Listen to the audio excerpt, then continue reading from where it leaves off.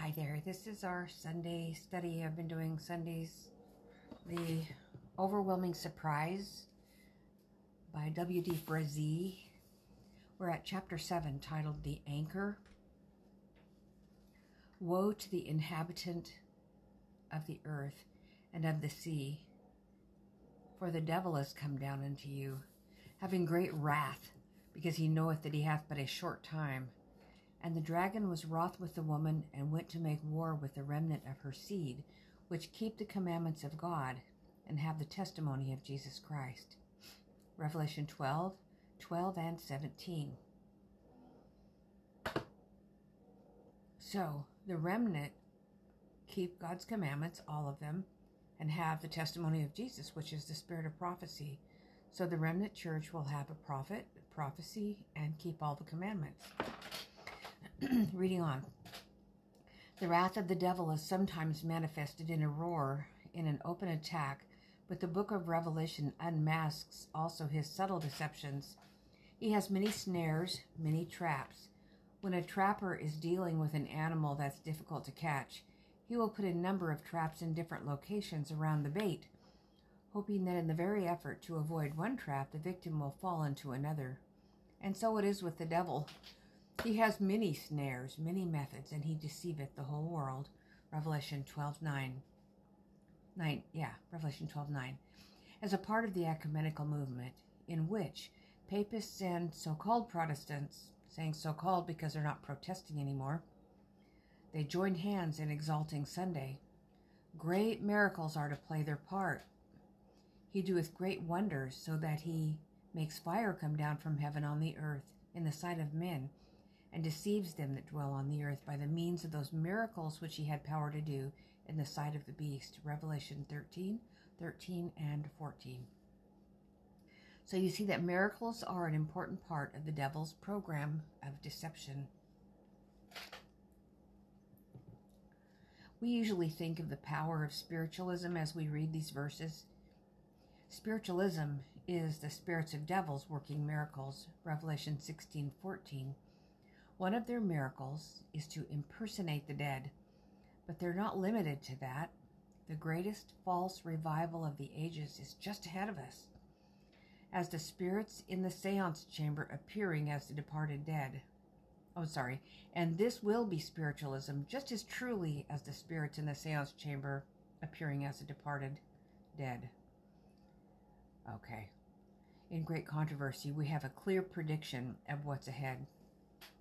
The enemy of souls, he desires to hinder this work. And before the time for such a movement shall come, he will endeavor to prevent it by introducing a counterfeit. In those churches which he can bring under his deceptive power, he'll make it appear that God's special blessing is poured out. There will be manifest what is thought to be a great religious interest. Multitudes will exalt that God is working marvelously for them when the work is that of another spirit. Under a religious guise, Satan will seek to extend his influence over the Christian world. You can find that in the Great Controversy, page 464. Most likely the 1911 edition or the 1888. So the great counterfeit revival is just ahead. We may even now be entering into it. What will you and I do as it grows in extent and in power? Notice, multitudes will exult that God is working marvelously for them when the work is that of another spirit. Don't forget, this is what takes the whole world captive. This is the ecumenical idea. This draws all the churches together, Catholic, Protestant, and even the world in a great movement to bring peace and security. But when they have almost succeeded and they say, it is within our grasp, then what about this little group that won't go along? They're the fly in the ointment. They are what's spoiling things, so it's decided to rid the earth of them. Then God will interfere and sudden destruction will come, but before that awful calamity, all the world will have been engulfed in this great religious revival, quote unquote, great religious revival, which is the counterfeit, remember. Don't think the snare won't be subtle. Don't think it's going to be crude. Jesus says plainly it will deceive, if possible, the very elect. Matthew 24:24. So we need something extraordinary to prepare us. God has given it to us, no question about it. Here it is, in the Old Present Truth of March of 1850. Now available in these reprints of the Ellen G. White Review articles, Volume 1, page 11. My dear brethren, and I'm going to have to look that up. My dear brethren and sisters, this is a very important hour with us. Satan has come down with great power, and we must strive hard and press our way to the kingdom. We have a mighty foe to contend with, but an almighty friend to protect and strengthen us in the conflict. If we are firmly fixed upon the present truth and have our hope like an anchor of the soul cast within the second veil, excuse me, our hope is in the most holy place where Jesus is interceding for us, I believe is what is being said. We have our hope like an anchor of the soul cast within the second veil. The various winds of false doctrines and errors cannot move us. The excitements and false reformations of this day do not move us, for we know that the master of the house rose up in 1844 and shut the door of the first apartment of the heavenly tabernacle, and now we certainly expect that they will go with their flocks to seek the Lord, but they shall not find him. He hath withdrawn himself within the second veil from them. The Lord has shown me that the power which is with them is a mere human influence and not the power of God. This opens up heaven to us and shows that if our anchor is within the second veil, then we will not be moved by these false revivals and reformations. Let me think about that for a second. Remember, in 1843-44, 1843, I guess is when it actually first started to happen, when the message of the cleansing of the sanctuary came, and at that time people thought that it meant the second coming of Christ. It is actually his coming to the Father in the most holy place behind the second veil to receive his kingdom, to receive his bride, which is, as you know, what it is. So our hope is there. So the ones who did not follow them in, they rejected that message. They stayed in the first apartment, where people sin and repent experience in the most holy place. It's where the Lord is working with us to write his law on our hearts and on our minds. That's the second covenant. And he's preparing us to be able to enter into judgment, because the Day of Atonement was the Day of Judgment. He's preparing us to be able to stand before him in the blood of Christ. And those churches that would not go in, they have a false sense of salvation, a false security that once saved, always saved. All they have to do is accept. They say Jesus did it all at the cross. Well, he's still doing something right now. It wasn't all done then, or it would be over. It's not over yet. He's still doing something. And so they didn't accept it. They stayed in the first apartment experience. That's what it's saying here. That's where they stayed.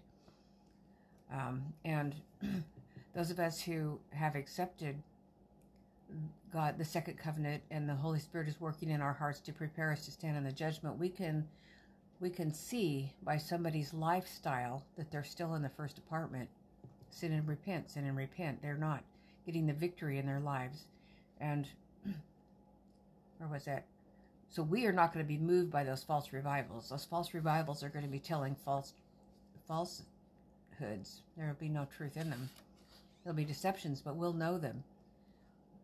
For instance, the dead know not anything, and if they're giving messages from the dead, we know that they're not a true revival. So what is up there within the second veil? The temple of God was open in heaven. There was seen in his temple the ark of his testament. This is the most holy place. Revelation 11:19. The remnant are looking into the most holy place. And what do they see there? The ark, the testament, the 10 commandments. Yes, that's the great center, the law in the ark in the most holy place. That law is just what this wicked world with all their religion do not want. They want to get away from that law. You'll notice in Revelation, the woman that was clothed with scarlet and pearls and purple and everything, you know what color was missing was blue. And in the Old Testament system, blue, the blue ribbon, and the blue 10 Commandments were in a sapphire stone of blue. And the pavement when they saw God in heaven was blue. It was representing obedience to the law of God, and that's missing in that final movement. And there's no blue, there's no obedience to the law. They don't want the law. Yes, that's the great center, the ark in the most holy place. That law is just what this wicked world, with all their religion, do not want. They want to get away from that law, and so Satan is giving them religious tranquilizers of all kinds. What are those tranquilizers? It's those miracles, deceptions, smooth words. But the remnant, instead of drinking the wine of Babylon, are opening their minds to the glory which is shining down from the mercy seat. Yes, the glory of God. Something else is there besides the ark and the law. There's a man standing at the mercy seat. Of the things which we have spoken, this is the sum. We have such an high priest, who is set on the right hand of the throne of the majesty in the heavens, a minister of the sanctuary, and of the true tabernacle, which the Lord pitched and not man. Hebrews 8, 1 and 2. So remember that the papacy is the great counterfeit system. It has a priesthood, but it's on earth. It has a sanctuary, but it's on earth. It offers forgiveness of sins, but on earth through a human priesthood. It has its law, its substitute for God's law in the ark and the temple in heaven. But the remnant are looking upward, their gaze fixed on Jesus in the most holy place. So they're saved from papal delusions. The papacy is prepared for two classes of mankind, which embraces nearly the whole world. One, those who would be saved by their merits, and two, those who would be saved in their sins. Now here's the secret of its power. This quote can be found in the Great Controversy, page 572. Let us see how God's message in the sanctuary is the preparation to keep us from yielding to these two ideas. So consider this matter of those who would be saved in their sins. How clearly this message shows that if a man is going to find salvation, he must come to the sanctuary where that law is. He must meet the law. He must repent. He must give up his transgressions and put them on the Lamb. Then he must come back on the Day of Atonement and join in heart-searching and afflicting the soul and watch outside the sanctuary while the high priest goes in and sprinkles the blood in the most holy place. What he's describing here is what happened in the earthly sanctuary. And we, by faith, follow Christ in there. He's doing it, but he doesn't have to actually present any real blood because he only had to die once for sin.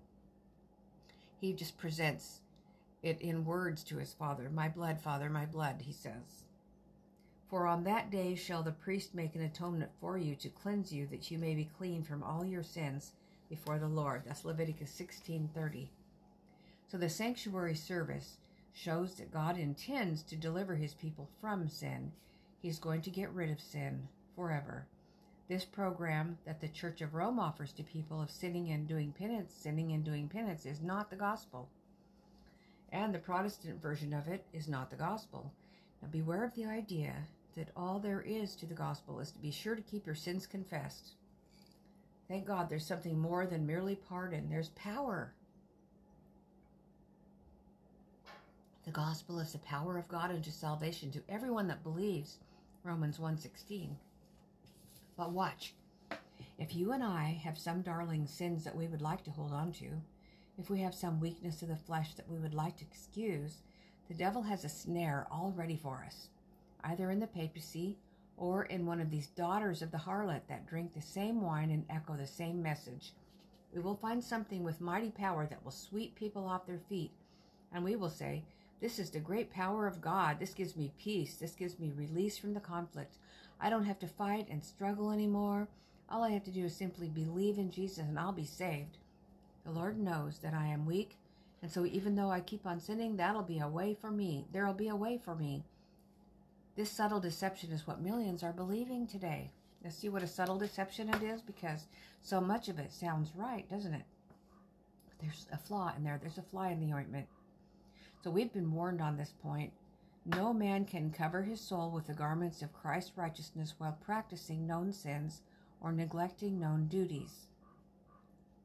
God requires the entire surrender of the heart before justification can take place.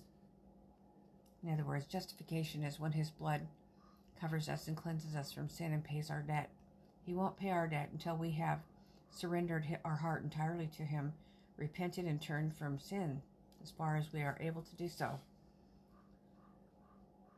In order for us to retain this justification, there must be continual obedience through active living faith that works by love and purifies the soul. You can find this quote in First Selected Messages, page 366. Let no man present the idea that man has little or nothing to do in the great work of overcoming, for God does nothing for man without his cooperation. Never leave the impression on the mind that there's little or nothing to do on the part of man, but rather teach man to cooperate with God that he may be successful in overcoming.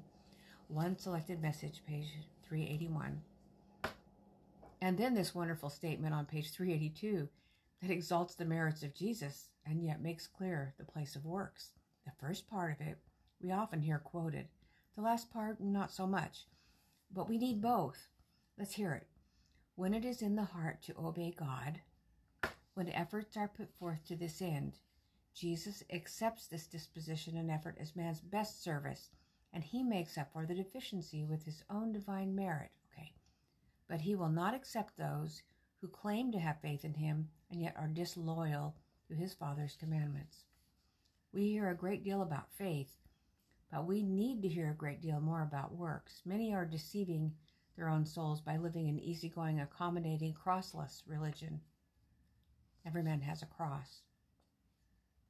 One Selected Messages, page 382. Do you see the warning? Babylon today is going pell-mell after this easy religion. All you do is come to the altar, make a decision for Christ, and claim that Jesus has accepted you and go on your way. Don't worry, just have peace. There's a grain of wheat and a bushel of chaff in that, my friends. Oh, how much we need that view of the most holy place. How much we need to see the ark with the testament in it. Recognize the judgment is set, the books are opened, and our lives will be measured by that law. Remember, we're saved by faith, but we are rewarded according to our works. And our works show whether we have any faith.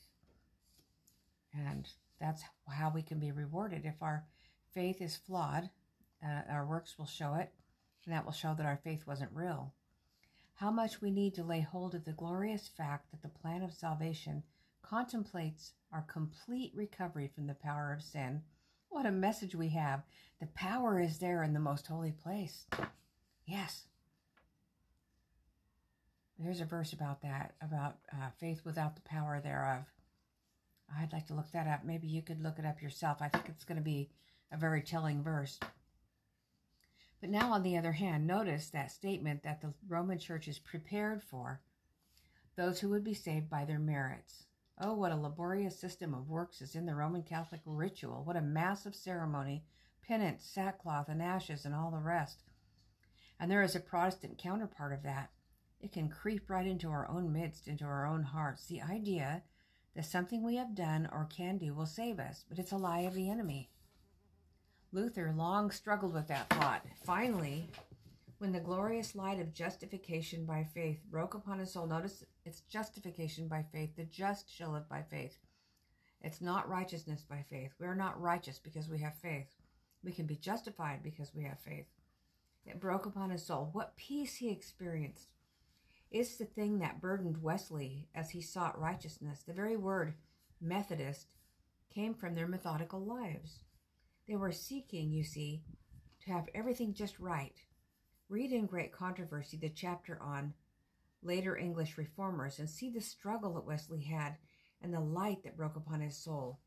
Our very desire to reach the standard of perfection, our very efforts to keep God's law, can lead us into this snare of the enemy to depend upon our merits. There are conscientious souls that trust partly to God and partly to themselves. They do not look to God to be kept by his power, but depend upon watchfulness against temptation, the performance of certain duties for acceptance with him. They must have their prayers every day at a certain time and read so many chapters in the Bible, or they have a guilt complex. That's Romanism, my friends. There is no victories in this kind of faith. Such persons toil to no purpose. Their souls are in continual bondage and they find no rest until their burdens are laid at the feet of Jesus. You can read that in One Selected Messages, page 353. So I just want to expound on that just a tiny bit. And that is that there aren't just two ways, either by faith or by works, by faith alone or by works. No, the way is in the middle. It's both of them together. We have faith in Jesus that he can give us the power to obey. And he will, and he does. But we have to always remember and continually ask him, and he'll continually be with us. And how is the sanctuary the answer to this problem? Okay, we look up there and we see not merely a law, we see a mercy seat.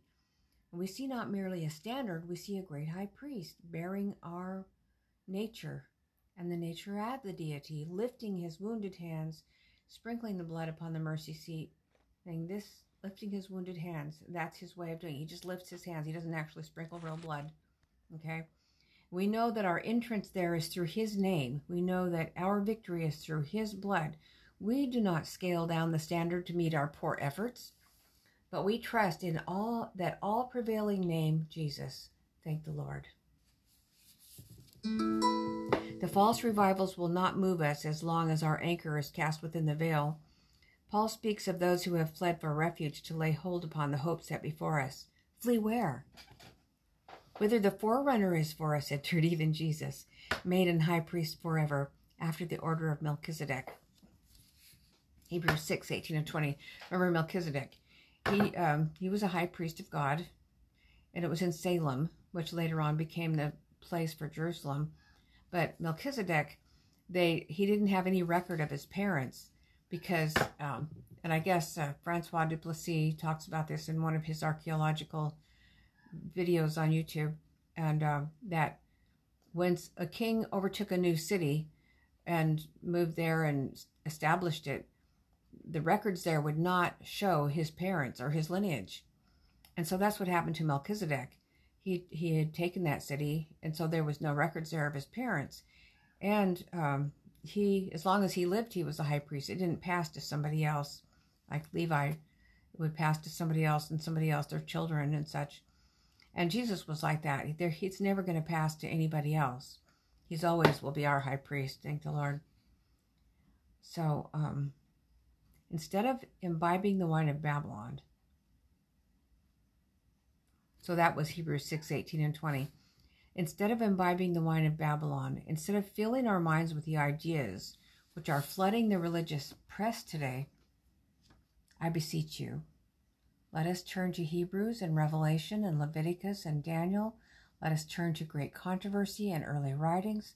Let's fill our minds with the glorious truths of the sanctuary which made and keep us a peculiar people. It made us a peculiar people. It will keep us a peculiar people. Why are we peculiar? Because we're kind of odd. A lot of people refer to us as perhaps the lunatic fringe. And maybe we are. And I don't care. Titles are sticks and stones may break my bones. And words will never hurt me. Doesn't matter as long as I please Jesus. Let's fill our minds with the glorious truths. Fix our eyes on Jesus in the most holy place. We shall be kept from the deceptions which will take the world captive. We'll have protection there, dear Lord. We thank thee that the temple of God is opened in heaven. As we look, we not only see a holy law which beckons us to perfection, but we see a great high priest that has given his precious life to bring us to perfection. And we are confident of this very thing, that he which hath begun a good work in us will finish it until the day of Jesus Christ. So we thank thee in his name. Amen. We only have one more chapter of this book. We'll finish it next Sunday. It's titled The Remedy, and I believe it'll be very helpful. God bless you today, brothers and sisters. I'll see you tomorrow morning anyways.